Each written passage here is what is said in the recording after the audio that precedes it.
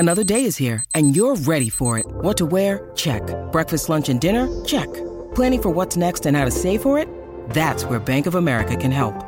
For your financial to-dos, Bank of America has experts ready to help get you closer to your goals. Get started at one of our local financial centers or 24/7 in our mobile banking app. Find a location near you at bankofamerica.com/talktous. What would you like the power to do? Mobile banking requires downloading the app and is only available for select devices. Message and data rates may apply. Bank of America N.A., member FDIC. Welcome to Fright Night. She just goes a little mad sometimes. Wolfman's got nards. They're coming to get you, Barbara. Whatever you do, don't fall asleep. We have such sights to show you. They're all gonna laugh at you. You're listening to the Jersey Ghouls. Hey, everybody. What's up? And welcome back to another episode with the Jersey Ghouls. And today we are tackling a subject that is long overdue, I think. But what's most exciting is that we have a very special guest with us tonight. I am super excited, and I'm going to geek out and fangirl a little bit because I went out on a limb to a known booktuber, and I went, you know what? I'm just going to shot in the dark. You want to be my internet friend? Do you want to come on to my podcast? And I am blown away that she said yes. I am super, super excited to welcome Elizabeth Sagewood to our show. We're starstruck.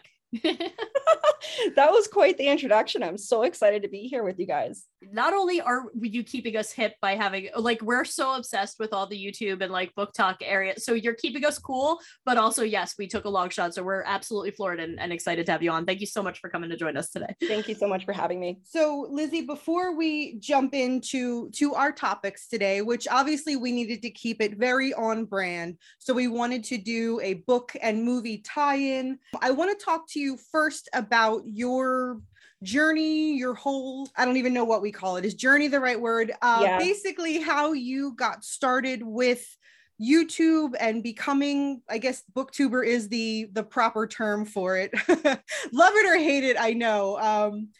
Can you just give us a little bit of a background on how you started? Yeah, so I've always been a serial YouTube watcher. I loved I can binge YouTube videos for hours. So back in 2020, when we went into the pandemic and, everyone was working from home and I was kind of bored, I was like, I need a hobby. I need something to do. And I was sitting down watching BookTube one day and I was like, I can do this. I can absolutely do this. So when I first started, it actually was not a BookTube channel. I started out as, I guess you would call it a lifestyle YouTuber, but it was like spooky lifestyle. So I took inspiration from pages like Jade the Libra and Midge Munster, those types of channels, because Halloween is every day around here. Of course. And so I started with like Halloween decor hunting, Killstar hauls, makeup, that sort of thing. And I did do book videos within that as well. So I had just kind of come out of a decade-long reading slump. Really long story for another day, but I had come out of a decade-long reading slump and I was getting back into reading horror books. And when I was doing my lifestyle videos, I really enjoyed it, but I enjoyed doing the book videos the most. And that was what I was getting the most engagement on as well. So I was enjoying it. My viewers were enjoying it. And I was like, you know what?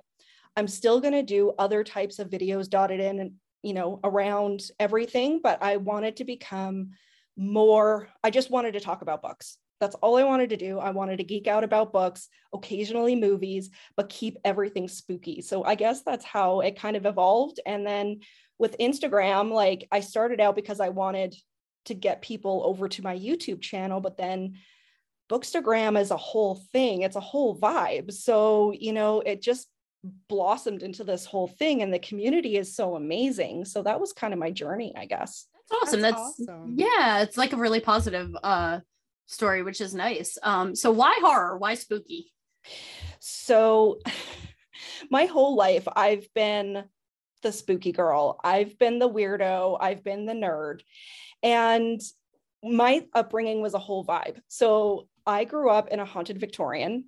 I played in the cemetery across the street was my playground. So if my parents couldn't find me, it's like she's in the cemetery. And I come from a little town. It's called St. John's in Newfoundland, Canada. It's very, very old. It's on way over on the East Coast, and very old town. There's more ghosts than there are humans in this place. And so that whole thing, like living in a haunted house, spooky was every day. Unknown occurrences were every day. And then I got into watching shows like In Search Of. I don't know if you guys have ever heard of it. It's with Leonard Nimoy. Mm-hmm. And I loved when they talked about like Sasquatch and the Grim Reaper and hauntings and all of that. And that sort of led into reading the Goosebumps and Christopher Pike and the whole thing. So like I just grasped onto the darker side of life, like even as a very, very young child.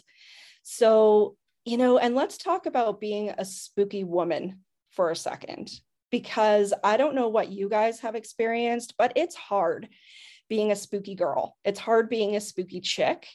I think horror and things that are ooey gooey and things that are scary is more skewed male, more so than female. So growing up, I was looked at weird. I was called weird. Why can't you just be normal? That sort of thing. So I was very bullied. So that's why I kind of wanted to say, screw it all. I'm going to be me. I love horror. So this is how I'm going to present myself. And I'm so comfortable doing it. Like, I'm so happy that I broke out of that shell. Oh, that's awesome. Yeah, I'm with you. It's not easy to be a woman in horror. I mean, that's the bottom line. And I think it is markedly easier for men to be engulfed in this genre without getting shit for it. And I hear you, like being a mom, being, an educator, it's like, I constantly feel like I have this dirty secret, and I'm so tired of that like stigma and like being ashamed of who I am. And yeah, same thing, growing up bullied, growing up the weird kid, I think so many people in this genre have that experience. I think that's why this community rocks as hard as it does, especially particularly women in horror. Because I got to tell you, some of the best people I know are the other females I know who are into the genre. So well, and you just kind of realize, like, when you make those connections through YouTube or Instagram or however you're connecting with other horror lovers, you realize you're not a weirdo. Right. And it's a good lied to your whole life. It right? is. It's there a good feeling. People. Yep. It's a good feeling to find your peoples. Yeah. And that's one of the things I'm most thankful about having Jackie for. She's always reminded me it's okay.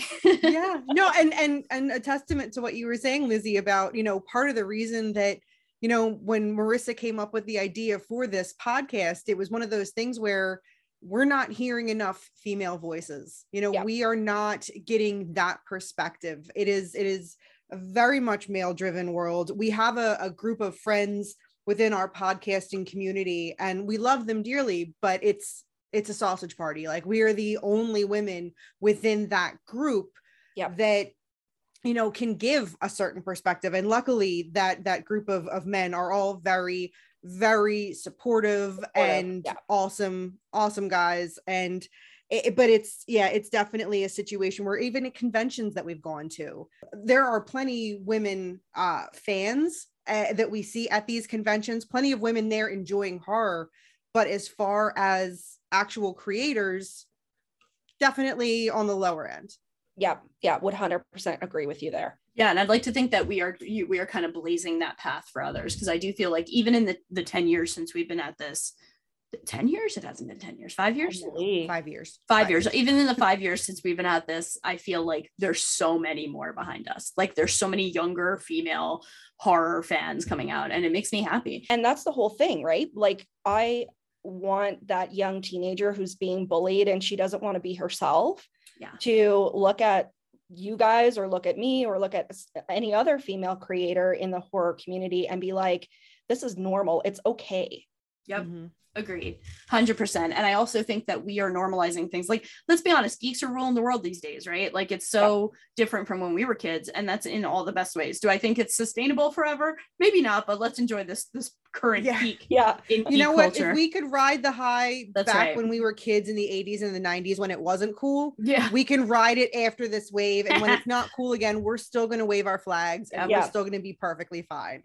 100%. Even more so because we have found the community now, Very true. And now that there's the internet, I Right, mean, you Lizzie, I can't know put- you're about the same age that we are. I know you're turning 40 very soon. Oh. Yep. And we're both 40. We're just like a year older than you.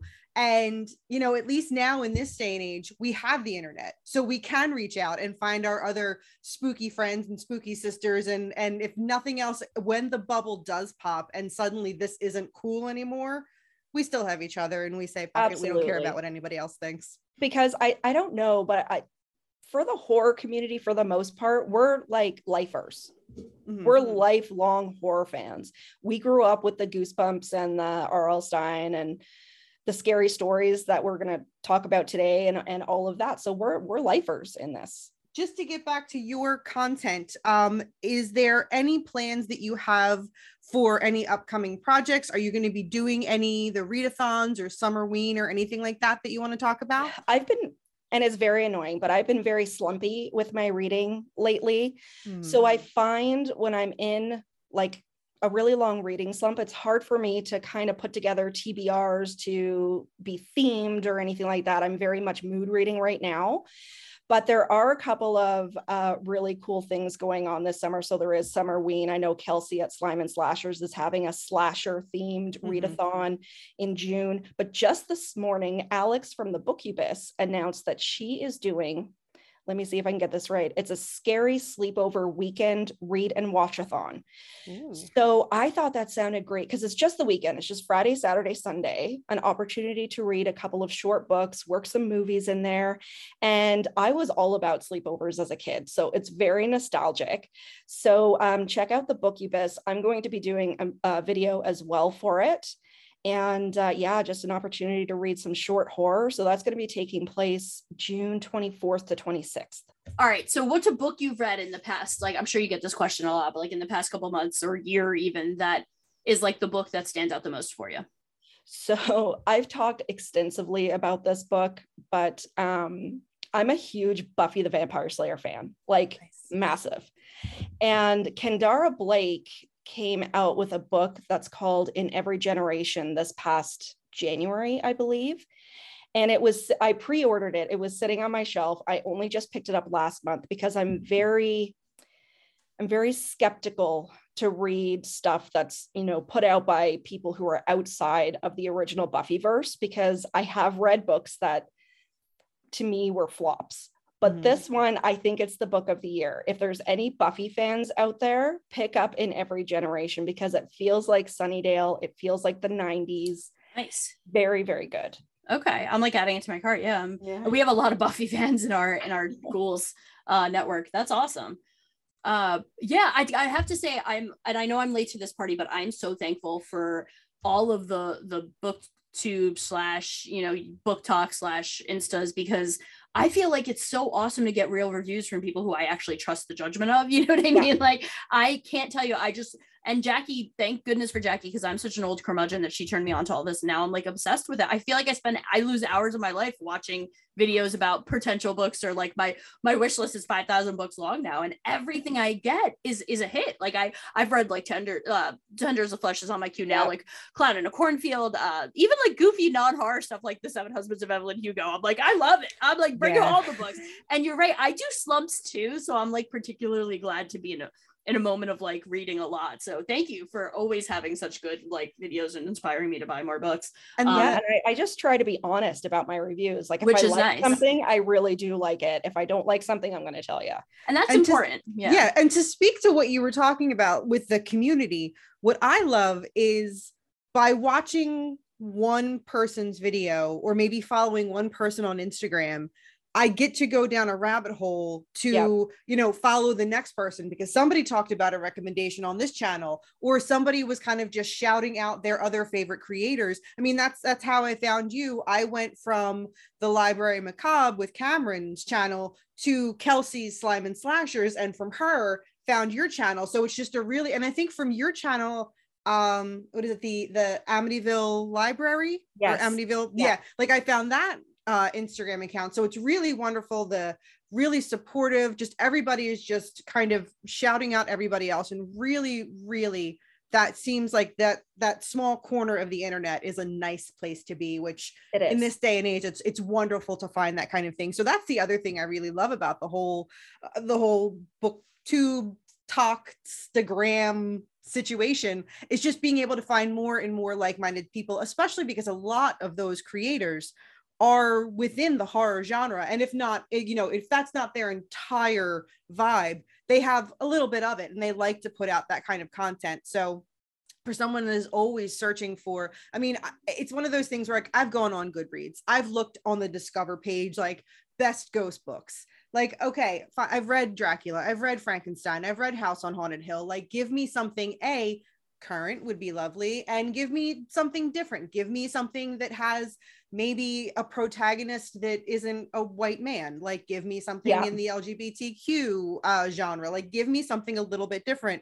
And now it's like I have all of these people just telling me all these different things at once, and it's my Goodreads wish list is kind of obnoxious. I'm happy for it. I'm the better for it. So it makes me really stoked. That's awesome.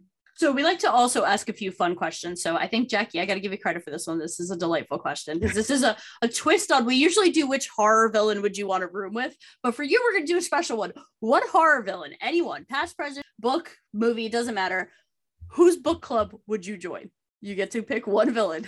So I had to think about this one a little bit. So I think I'm going to go with Ghostface. So the reason why I picked him or her, they, is because they were so meticulous with taking notes after binge watching horror movies and stuff and working it into their killings. I was like, they could probably do the same thing with horror books too. I could see them, and like Ghostface is just sitting there annotating horror books and underlining and highlighting and all of that. So I got to go with Ghostface for that one because, they really worked the whole horror trope into their killings. That's a good call. Jackie, did you have an answer for this? I was curious.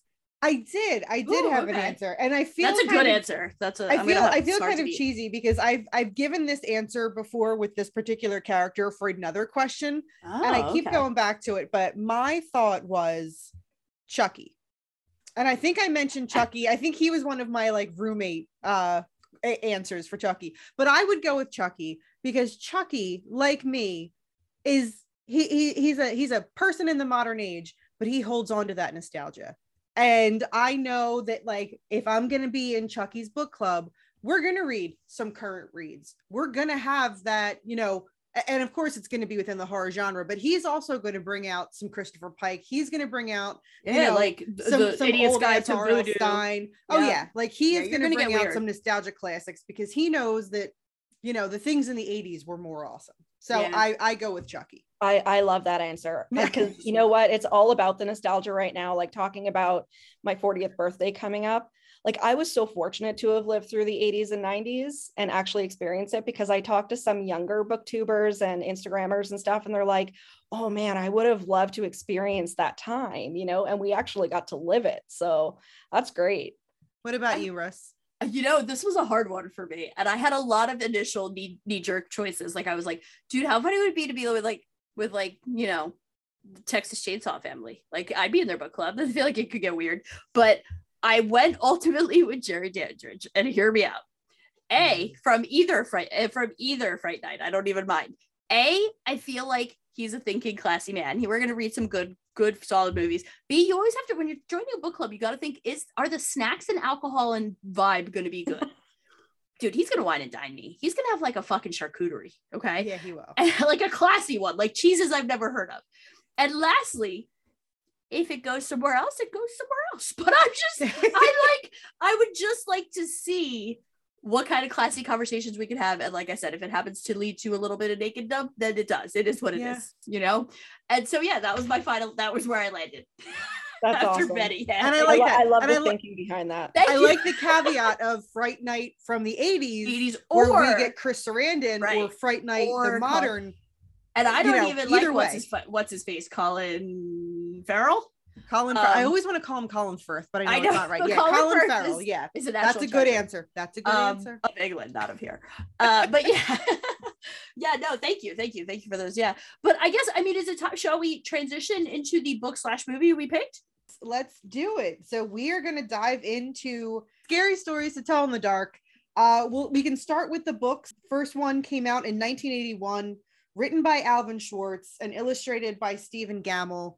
Anybody that's our age Like we know these books, and even if you don't remember any of the stories, you remember the artwork. So I know that me personally, I know that a lot of people found these at school, in their school library. I believe it was either the Scholastic Book Fair that happened, or if you remember that we used to get those little paper Scholastic book clubs where you can purchase the different books. That's where I got almost all of my books. So I know it was either through that or through the book fair that I first got these books, because I remember I'm the same way. I've always been a kid that's just, and I wasn't even allowed to watch a lot of horror. My parents were very strict in the, PG-13 movies you will watch when you turn 13. So unless it was on cable in the middle of the day and highly edited, then I could watch it. So I was well aware of the Freddys, the Jasons, the things that would play on cable, but I've always been into it. And when these books are like, these are spooky books for kids, I ate all of those up. Yes, I did read these. And what I liked about it was I always felt like I was doing something wrong. Like it always felt just a little scandalous, because they are so much more intense. And I know they're all very based in folklore and very morally, like so many of them have like a certain, like I call it like the Tales from the Crypt moral code, like the EC comic code. But it always felt like I was doing something wrong, even though I well knew they were children's books. But like my mom was worked in a library, so she was very like, F the system, I'm gonna get you every banned book. Like she was awesome like that for me. So these were like, she always brought home the most controversial books, so I always felt like a little naughty reading it. I don't know why. Yeah, so for me, there's a little bit of an interesting story behind my experience with the very first book. So my mom was my grade 4 teacher, and my mom always had access, being a teacher, to the most amazing literature and audiobooks and movies and everything that she could get out that only teachers could get. And so for Halloween, when I was in grade 4, so I mean, I was 9, we always had the afternoon during school was like our Halloween party. So at lunchtime, everybody would dress up, and then we would have our Halloween party in the afternoon. And she put on the audiobook for Scary Stories to Tell in the Dark, which, if you've never heard the audiobook, it's actually narrated by Alvin Schwartz. He narrates it himself. And it's the most fantastic thing. So I was sitting in this Halloween party, and I wasn't even paying attention. I was listening to this audiobook because, like, the Hearst song is my song. I sing it even now on a regular basis. It's kind of crazy. And so after the party, I remember I asked my mom, I'm like, hey, can we bring that home so I can tape it off? How you tape onto another cassette? And I listened to that thing over and over and over. And I knew all of the stories by heart on that from that first book. And so that was my first experience. That's the one that sticks out in my head. And it was such a happy place for me. Scary Stories to Tell in the Dark is very much a happy place because, talking about being a kid who was bullied growing up, you look for any kind of happiness, right? And it was one way that I could get that Halloween every day, right? Because you couldn't dress up like to go trick-or-treating every day. So I would put on Scary Stories to Tell in the Dark, the audiobook. So that was my experience, and I wore out that tape. It was totally worn out. That's actually really awesome. I loved the song, like the songs that came from that. I remember my chorus in like 5th grade did it. I thought it was so cool. One of the one with the worms one. That's all I remember. But yeah, that's really neat. Yeah, I think for horror fans as kids, it was so much harder to get your hands on good content. So stuff like this that was accessible and we kind of got away with, we ate up, right? Because it's not like today where the kids have like just everything at their fingertips. We had to work so much harder. And I think that's why Scary Stories was so profoundly effective. Not only were the illustrations nightmare fuel for me for years, but it was also like the content you could get your hands on. And then all the other volumes and all the other work that he put out were so easily accessible through things like Scholastic. Because even today that they're still banned in some libraries and stuff. And now they got those new illustrations that are not nearly as creepy. Ones, yeah. Which I think is such a cop out. I'm like, screw the new illustrations. Luckily in 2017, I have one of the originals over there, but I have the 2017 book that they put out has Stephen Gammell's original artwork in it. Yeah. So they did finally put out work that has his original art. Yeah, because if I were to buy one and it didn't have that art, yeah, I'd be one of the first ones to complain loudest that you can't have these stories without the art.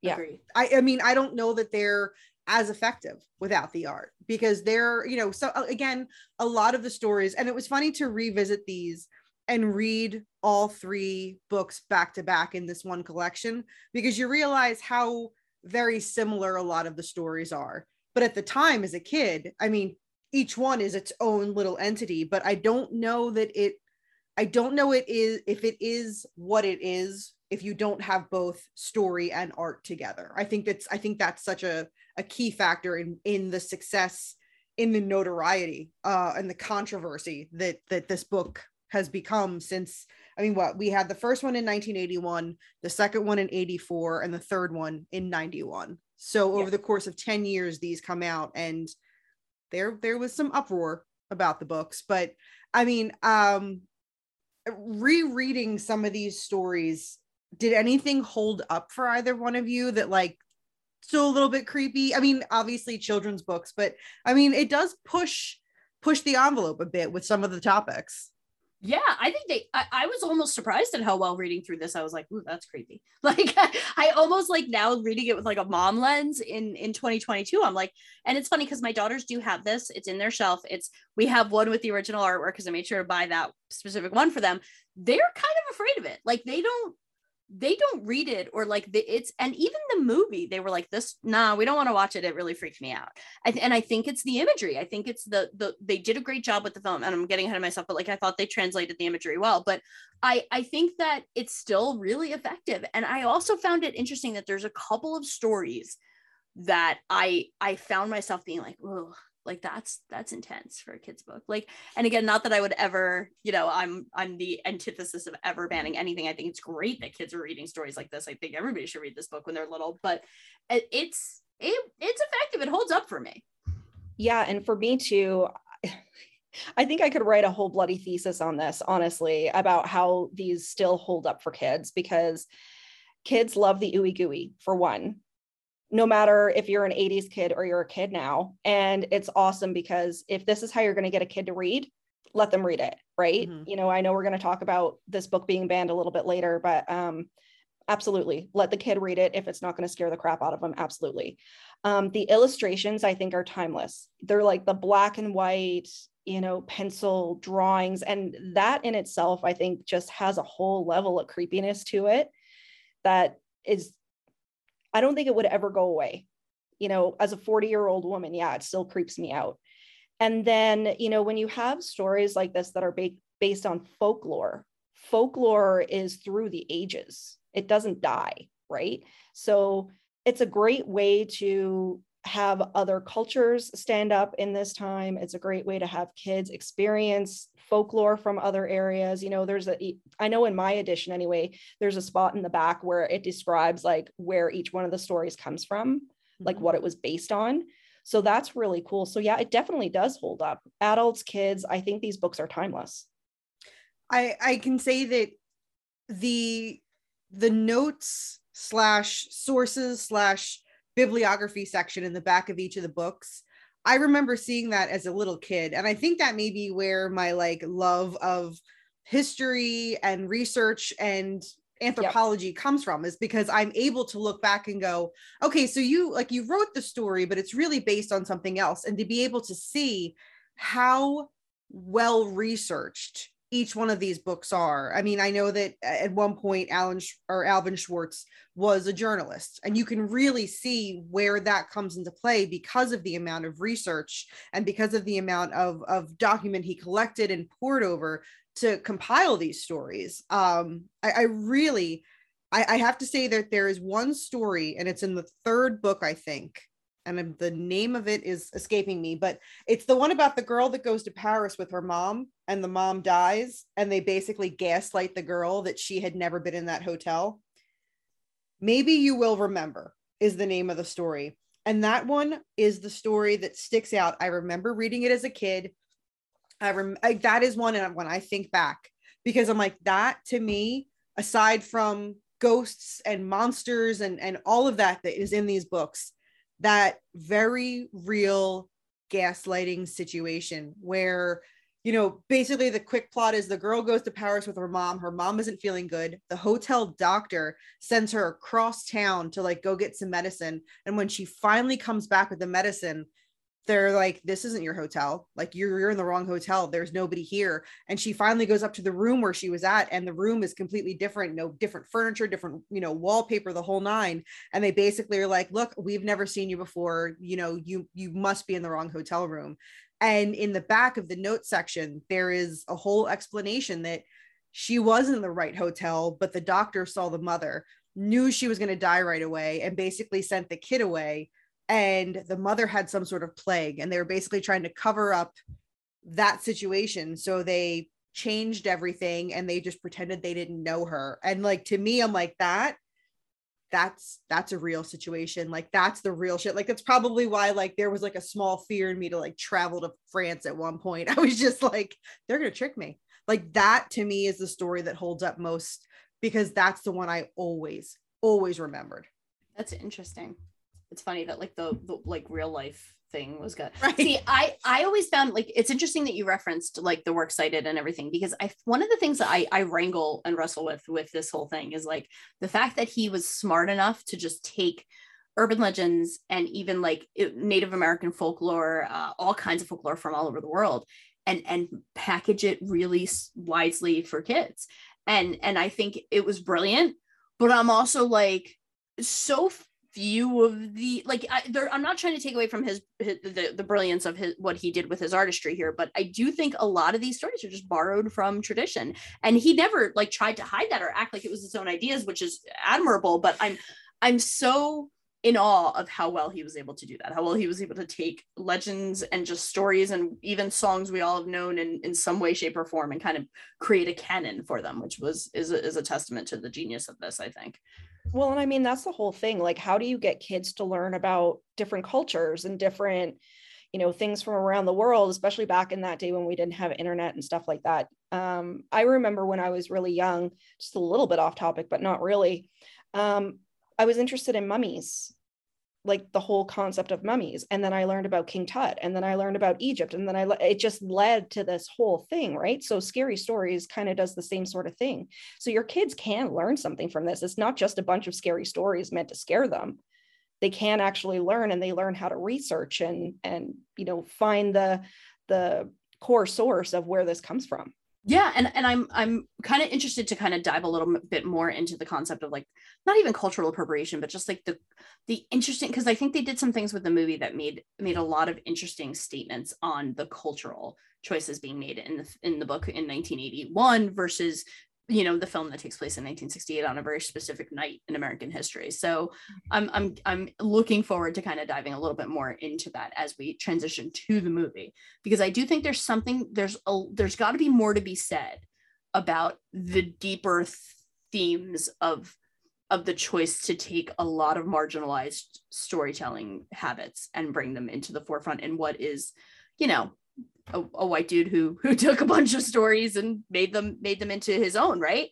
So I think there's something interesting to be said here about this idea that, and again, maybe it's as a minority, I kind of feel this way, and maybe it's completely unfair, but, you know, Alvin Schwartz very cleverly took a lot of what I consider to be marginalized voice folklore and work in storytelling and brought it into the mainstream in a way that was very palatable for the white mass majority. And it was brilliant, right? Like, I mean, so I think there's something very interesting, and I'm looking forward to kind of diving into that more as we transition into the movie, because it makes some interesting choices there that I think are very intentional, that Guillermo del Toro and what's his name, am I going to mispronounce this? Overdahl? Andre Overdahl? There's the O had a weird thing going on, so I don't know if I'm saying it right. You guys, you got to help me out. But both of them, whom I love, I think did some very interesting things with it. I don't know if either one of you have seen the documentary about Scary Stories. I did not. I watched it probably at some point last year. It's currently on Tubi, the best streaming service that there is out there. But the Scary Bold Stories statement, Jackie. It is a bold drop a bomb like that, care. just gloss over it. Really? I love it. No, but the Scary Stories documentary goes in pretty deep about the controversy that surrounded these books. And What's really cool is that there's this story about a librarian at an elementary school who was confronted by her principal, and the principal was like, yeah, there's been a complaint, you have to take this book off the shelf. And she was like, have you read the book? And he's like, no. And she's like, okay, well, I'm not going to take it off the shelf, you read it, let's come back to this. And he comes back to her and he's like, yeah, you should take it off the shelf. And she's like, did you read it? And he said no. And there's a bit of a back and forth, but I loved hearing the voiceovers from other, you know, young adult authors and other librarians just really fighting against the censorship of this book. There was a movement, I'm sure all over, but the one that they highlighted in this documentary, that there was a movement in Washington State to have these books, you know, not necessarily banned, but just taken out of elementary schools. And of course, there is this huge back and forth. And one of the people interviewed, one of the talking heads, brought up a very, very real point. And it was funny because, like, in my head, I'm like, okay, like if I was there in, you know, 1992, like what would I be saying? And I sit there and I realized how I'm making up this like fake argument in my head, but I'm getting so passionate about it. And the one woman being interviewed said, like, when it comes to any sort of, you know, possible book banning, possible book removing, things like that, she said that, you know, it gets so passionate from both sides. You've got people defending the book so aggressively, you've got people opposed to it, you know, bringing up always God and the devil and things like that, which I kind of found a little bit funny that they talked about how the book is satanic, but, you know, the devil isn't mentioned in the book. There's nothing satanic in the book. But again, this is also late 80s, early 90s. So the satanic panic is all the rage. And if we're going to latch on to anything bad, it's probably the devil's fault. Yeah, I just watched the documentary. It was on YouTube. I just watched it yesterday. I'm only about 2/3 of the way through, but I like this librarian that you were talking about. She said, because I believe the principal said to her, like, you have thousands of other books. Why are you standing up for this one? And she said, because there is nothing else like this at all. And he said, you know, are you willing to stake your career on it? And she said, yes. You know, she was vehemently defending the book. But it is interesting because when you do look at the time period, and it's the time period of the Satanic Panic and all of that sort of thing, it's really interesting to see, like, when things are going on in society, even when we're looking at what's going on in society today and politics and all of that sort of thing, how books and movies and content get brought into that, right? And I think we're in a moment where things are worse. Yeah, as bad, if not worse than ever, in regards to censorship. I mean, I see it in my own district, just the way that they are literally systemically tearing apart all of the work we've done to include marginalized voices and to diversify our curriculum is now literally in a moment where, I mean, look at what's happening in Florida, right? It's the biggest night. It's our biggest nightmare come to life. So to me, and it's funny because I only see it through watching news, because if anybody out there doesn't know, I'm Canadian. So we're a little bit more accepting of this sort of thing. Like, I don't believe these books were banned in Canada. I believe that was an American thing. But we are absolutely seeing all of this over and over again. And I even said to my husband, when I'm shaking my head watching the news out of Florida or, you know, banning books and all of this, I even say it's the Satanic Panic all over again. It is, if not worse, because it's not even just, we're not even blaming Satan anymore. Now we're just blaming the left wing. You know what I mean? We are Satan, like, to them. And it's a scary time. And I think we're on the precipice of something happening that we can't come back from. Yes. And I'm going to be running to Canada, knocking on your door, hoping you guys let me in. I've already tried like 3 different times. Canada doesn't want me, but I'm going to keep trying because I think I'm Canada minded. So, because I tell you what, living, and thank God we live in the Northeast, but even here it's getting to the point where it's being terrifying. I mean, for crying out loud, they are literally trying to shut down programs like No Place for Hate in schools. I know. And gay straight alliances and like all this other thing. And we are in a horrible, it's funny, I just ordered a t-shirt because our school tried to tell the students they weren't allowed to celebrate Pride. So the kids did a great job of like organizing and rallying. And so they gave them one day where they're allowed to like hand out their Pride. And so I've ordered a big ally t-shirt to wear because I'm like, this is something I'll stake my career on, because we have to stand up for marginalized voices. It's like, and it's funny that talking about something like this book can really lead to such more meaningful conversations about what it means to have true freedom of speech and expression, and how important it is to protect kids like us growing up, because you know there's got to be the defenders of good, right? And that's what these anti-censorship movements are. It's insane to watch books being burnt all over the country like it's 1942. Yeah, it's a scary time to be on the, I think, for all of us all over the globe. I mean, I'm sure you guys aren't immune to it. I know a little bit about what's going on with politics and pricing, and you guys are a little better off than us, certainly not as close to the precipice of a depression as we are, but you're not. I know things aren't much better. There's things happening here too, for sure, that are scary. It's not as bad, but we have our own, we had that freedom convoy that happened here. That was such a polarizing subject and everything. So nobody's immune to it. It's 100%. So if it's a shift, can we shift gears? I was just going to say, yeah, we can shift into the 2019 movie. Yep. And this directed, like I said, by Andre Overdal, and with some screenplay work by Guillermo del Toro, although sometimes I feel like we just try to throw his name on stuff to give it some street cred. But with this, it seemed like he was he was committed to the project and had a lot to do with it. Thoughts? I don't want to jump into my political rants until we get into what we thought of the movie overall. Liz, well, you can start. I liked the movie. I didn't love it. I didn't hate it. I liked it. I thought certain aspects of it were done very, very well, especially when you're talking about, how they bring in acceptance and race and all of that kind of thing. I liked how they worked that in, especially during the time period of the 60s. Like, they didn't base it in the 80s or 90s. They based it in the 60s, which was really kind of a cool thing. So I liked that. When I first started watching it, I don't know why, but I had in my head that it would have been more of a traditional anthology where maybe they would have taken a selection of the stories and told them from beginning to end within like a larger movie, which is not really what they did. Like, I was kind of picturing more like Trick or Treat. So I was a little bit disappointed that it didn't go that way, but I mean, there are so many stories as well, and they only had 90 100 minutes to tell them. So I understand why they did it. I did end up liking it in the end. I think some of them could have been done a little bit better, but overall I did enjoy it. I'm with you. Yeah. Liked, but not loved. Yeah. No, I felt like I did like it visually. I think it did well representing the books. It was dark. I loved that in certain areas there was, I forget where it was. Well, I was obviously in the haunted house, but there were certain scenes where if you noticed the spider webs in the background, they were all done and basically stretched, and they looked very similar to Stephen Gammell's artwork. So I like that there were small touches like that where they did the best they could. And I think this was something said in the documentary. They did the best they could with taking, the 2D image that is printed in the book and giving us some sort of 3D image. The pale lady, I thought looked fantastic. Harold looked fantastic. Yeah. And especially the changeover when the bully, when Tommy, the bully, is turning into, when he starts throwing up hay.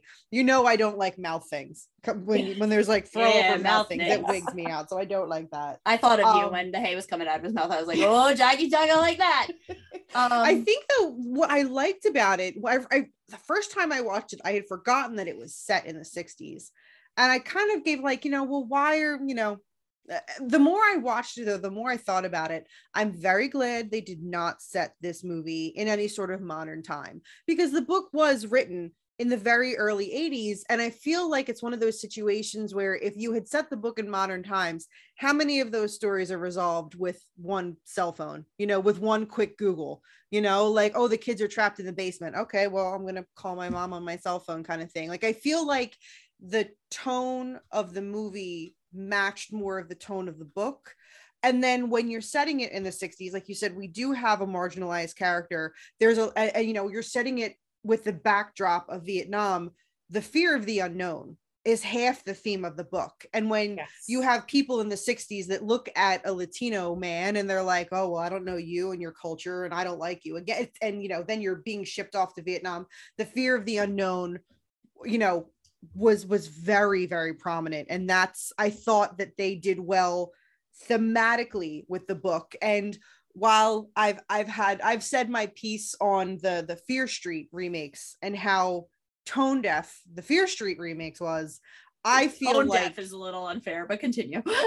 I don't think the Fear Street, but I say that in the sense of, if you were to watch that movie and if you have read the books, like they didn't vibe. Like it didn't feel like Fear Street at all. This movie felt like, you gotta tell that felt like Are You Afraid of the Dark? Excuse me. Felt like Scary Stories to Tell in the Dark.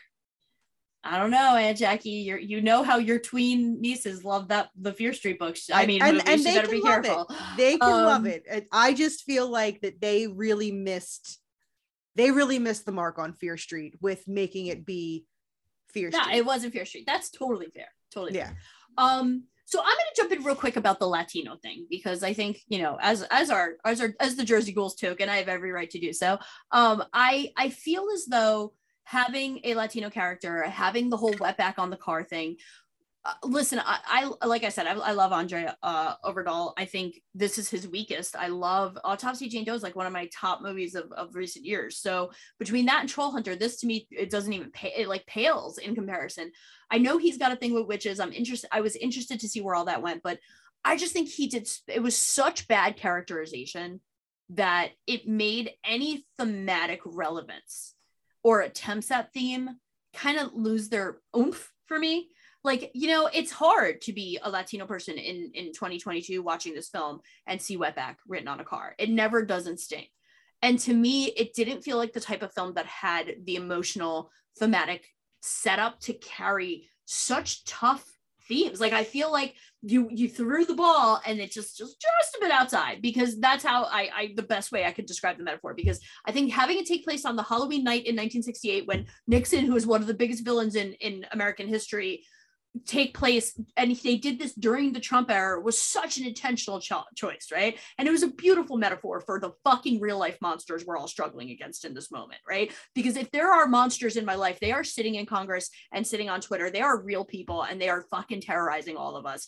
DeSantis and Marjorie Greene, I'm looking at you here. But at the end of the day, the film didn't feel like it had enough meat on its bones to carry all these weighty themes that it was trying to accomplish. Like this whole, like the theme of the importance of knowing your history. Because look, we're going to talk about Nam, and look, we're going to talk about systemic racism against, Latino people. And look, we're also going to talk about like feminism and witching, but we're never really going to get there with any of these things that we're going to try to accomplish. So for me, being the person who wants so much to dive into the academic thematic relevance of this film, I loved what they did with the imagery. I thought the monsters were wonderful.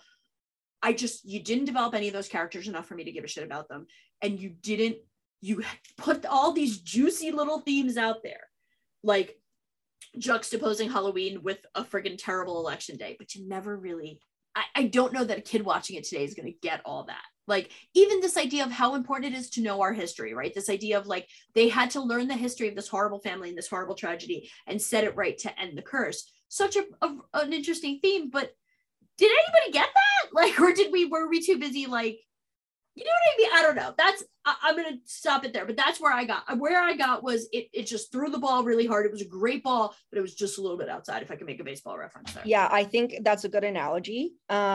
When I was watching it, I was kind of like, maybe they didn't do it because they wanted kind of the focus to be mostly on the monsters. So they, put little tidbits in there, but I would have liked to see more character development as well. I really would have, because I love the themes of, like the race and immigration and all of that, but also people who are just different, which is very almost Tim Burton, right? People that are different, people, they locked Sarah away and stuff like that. And even what's her name, Stella, she was a great character, outsider, right? So I think they could have done better with the character development a little bit, but maybe they were putting the emphasis on the monsters and the story. Yeah, and, like we got to get to the stories, like the reason it was a lot. Yeah, the reason that people are coming to see is for the stories. You're right. I'm the only one who's like me, thematic relevance, and you know what? if they had to put out a book that was based, like, say, on the movie, where they could put in more development and stuff like that and take 300-400 pages to do it, maybe that would be a better idea to do. A series, dude, like a limited series. That's why this would have been better off that way. And again, then don't set it in 1968 on Halloween night. Don't try for those. Like I almost, Jackie, it was funny when you were like, I wouldn't have wanted this in modern times. I think it would have been really fascinating to like incorporate the modern, like just modernity into it. I think it was an easy out to go with like a Scooby Gang from the 1960s. You know what was interesting, that the first thing that popped into my mind when they put 1968 up on the screen was that this was right before the Summer of Love, and it was right before the Manson murders. So right people before were still very free. They were still very, because the Manson murders was such a big thing in American history that it kind of changed everyone. Mm-hmm. Right. And so that was really relevant to me with 1968. I agree. Choosing to do it the year before all of these fucking crazy ass, like Altamont, the Manson murders, the Summer of Love, Woodstock. I mean, 1969 is such a fucking pivot for America that it was an interesting choice. But again, like I'm like, cool, but did we ever get there? You know what I mean? Like, yeah, maybe your idea of a limited series would have been better. Oh, I wish, right? But I will say, I thought when I realized they were doing the one with the girl with the spiders, like that to me is my biggest, like my skin crawls just talking about it. I was like, so in that way, it was very effective. I thought to the credit of they did have the gross out factor. They had the gross out factor. They had the ooey gooey that the kids are going to love. Agreed. I was grossed out with the big toe. I was absolutely grossed out when he was like eating the stew. They made that story cool. Because I have to rant a little bit. Okay, just give me a second. Go for it. We love a good rant. One of my favorite stories is Meet Dodie Walker. Mm-hmm. Love it. And to hear Alvin Schwartz tell the story in the audiobook scared the bejesus out of me when I was a kid. It was so scary. He does these voices and it gets more and more intense as he's telling the story. And so when they did it in the show, I was a little bit let down by it. Yeah. Because that scenery of the head coming down the chimney and the dog, like you hear this weird voice and then your dog gets up and starts talking back to it. Like that's terrifying. Agreed. So the fact that the dog didn't really respond, like he was just kind of huffing and puffing, right? And he was there, right? Mm-hmm. Yeah. And then when the head came down the chimney, it wasn't the decapitated bearded head of a human. It was like a humanoid sort of creature that turned into another whole aspect for Ramon. I'm with you. Yeah, I'm with you. So I was let down by that one. I also listened to the audiobook while I was at work this week. Now, it wasn't the one narrated by Alvin Schwartz, but the gentleman that narrated it still did a very good job. And I have to agree, when the head came down in the audiobook, it was a very sing-songy way that he said it. And yes, it kept building. Like the first time the head rolled out, it was Meet Dodie Walker. And then it kept going more louder and aggressive and faster. And then, the dog responding. Like I was ready for that dog. And I will 100% back your rant up that I think they dropped the ball on that story. It was scary. I'll air quote, because you've got this kind of, I mean, I think, what do they call him? Like the janky man or the janky man. Man. And it's like, he had kind of almost that element of that character from The Conjuring too. Or like that walk. Like just that very kind of just stilted, and the fact that he was chasing him, like the scare element was there. But I will back your rant up that it could have been better. It could have been much, much better. Agreed. That's fair. I can live with that. I thought that one was one of the weaker, and you're right. The Yahoo Dory thing that he says. I was so busy trying to find some sort of relevant meaning to the gibberish that I was but I agree. I think this film is okay, right? And I think that at the end of the day, the tackling this canon, it would have been almost impossible to really hit that big of a home run in that short of a time. So I think what they did all in all was pretty effective. And I think that to the credit of the filmmakers, the monsters are scarier than they would think. I was surprised this was only a PG-13, if I'm being totally honest. Yeah. It was pretty gross. I think, they were, I think it came up in the documentary. I can't really remember what I was watching, but they were kind of wrestling with, did they want it to be PG-13 or did they want it to be R and make it really super scary? And I'm almost glad that they went with the PG-13 because I think it opened it up to a whole new generation of kids, and they would have found it scary. Absolutely. I would have been scared if I was watching this as, you know, a 10 or 11-year-old. Absolutely. So I think that's why they went that route, so that they could open up this classic set of stories to a whole new generation. Marissa, I don't know if you caught this, but when they were researching Sarah Bellows and they found out she got put into an asylum, they have the map, and she got put into Penhurst Asylum. Man, Penhurst is getting so much attention in the when on Stranger Things, they send them to Penhurst. Really? Like, oh, I see. I haven't finished. I haven't tapped it. I'm waiting for Stranger Things. I'm waiting for everything to come out to binge Stranger Things. You are so silly. So I finished the last episode that was available last night, and we watched it fairly late. And I actually had to stay up because I was so wound up. I was so. We were. I was like, oh my God, and then this, and you got to watch it. No, like I said, I'm waiting for volume 2 to come out in July, and then I don't know how you avoid spoilers. That's what blows my mind. That's the thing. Yeah, like I don't know how you don't, because I immediately watch it because I'm so afraid somebody's going to give something away. Yeah. Well, I'll, if something gets spoiled, I don't know. I was very excited because obviously the movie is set in a fictional town in Pennsylvania. Fictional town. But yeah, when I saw Penhurst Asylum, I got super excited because right where we are, we're across the river from Philadelphia, and about 20 minutes or so outside of Philadelphia was Penhurst Asylum. It's a very real place that did get shut down, and now it's a Halloween haunt where you could walk through the haunted asylum. I've been there before with some friends. Like it's one of the better Halloween haunts in our area. So I don't know. I was just really excited to see Penhurst. Anything else on the film? I thought I'd rant way more about the political stuff, but like I said, once it didn't quite go anywhere else, I was like, meh. Yeah. And I think I'm just so in a bad mind state about the state of affairs politically that like I almost didn't want to put the dots together in my head because I emotionally can't handle any more of the horrificness of it all. Like I just feel like over the past couple of weeks in America has been like, just when we get to the point where I'm like, I can't be more ashamed and more horrified to be American, we fucking really just up the ante even more. And like it's such a terrible time to be an educator. It's a terrible time to be a liberal. It's a terrible time to be a woman, a terrible time to be anybody who's not a fucking certain demographic in America. And happy Pride, by the way, guys. Yeah, thank you. Throw that in there too. Yeah, and happy Pride, right? So now we have to fight to even have Pride now. So that's great. That's insane.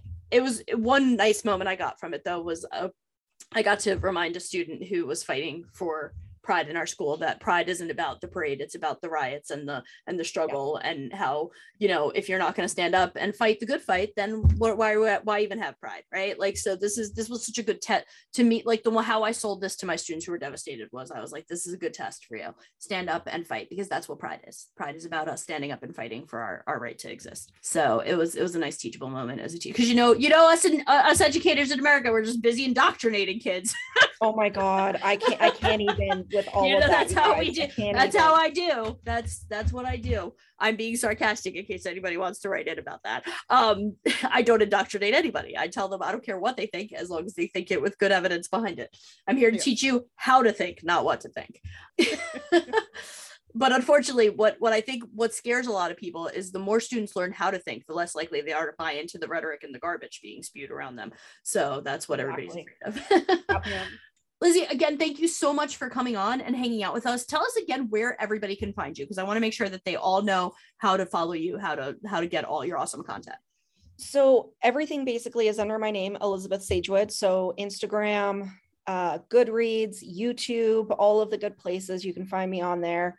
And reach out anytime if anybody has book recommendations or anything. I'm very active on all of my platforms.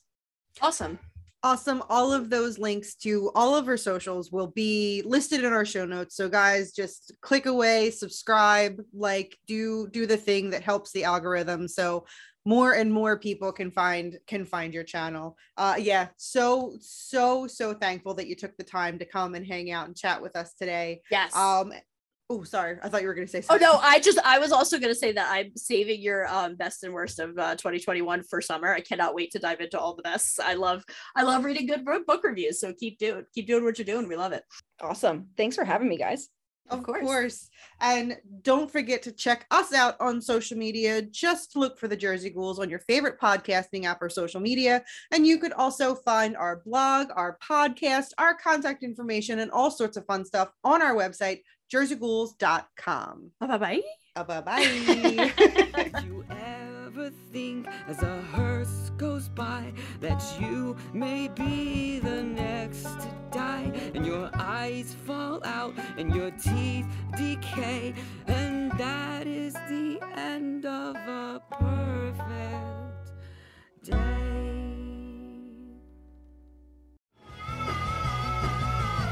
You're listening to the Geekscape Network.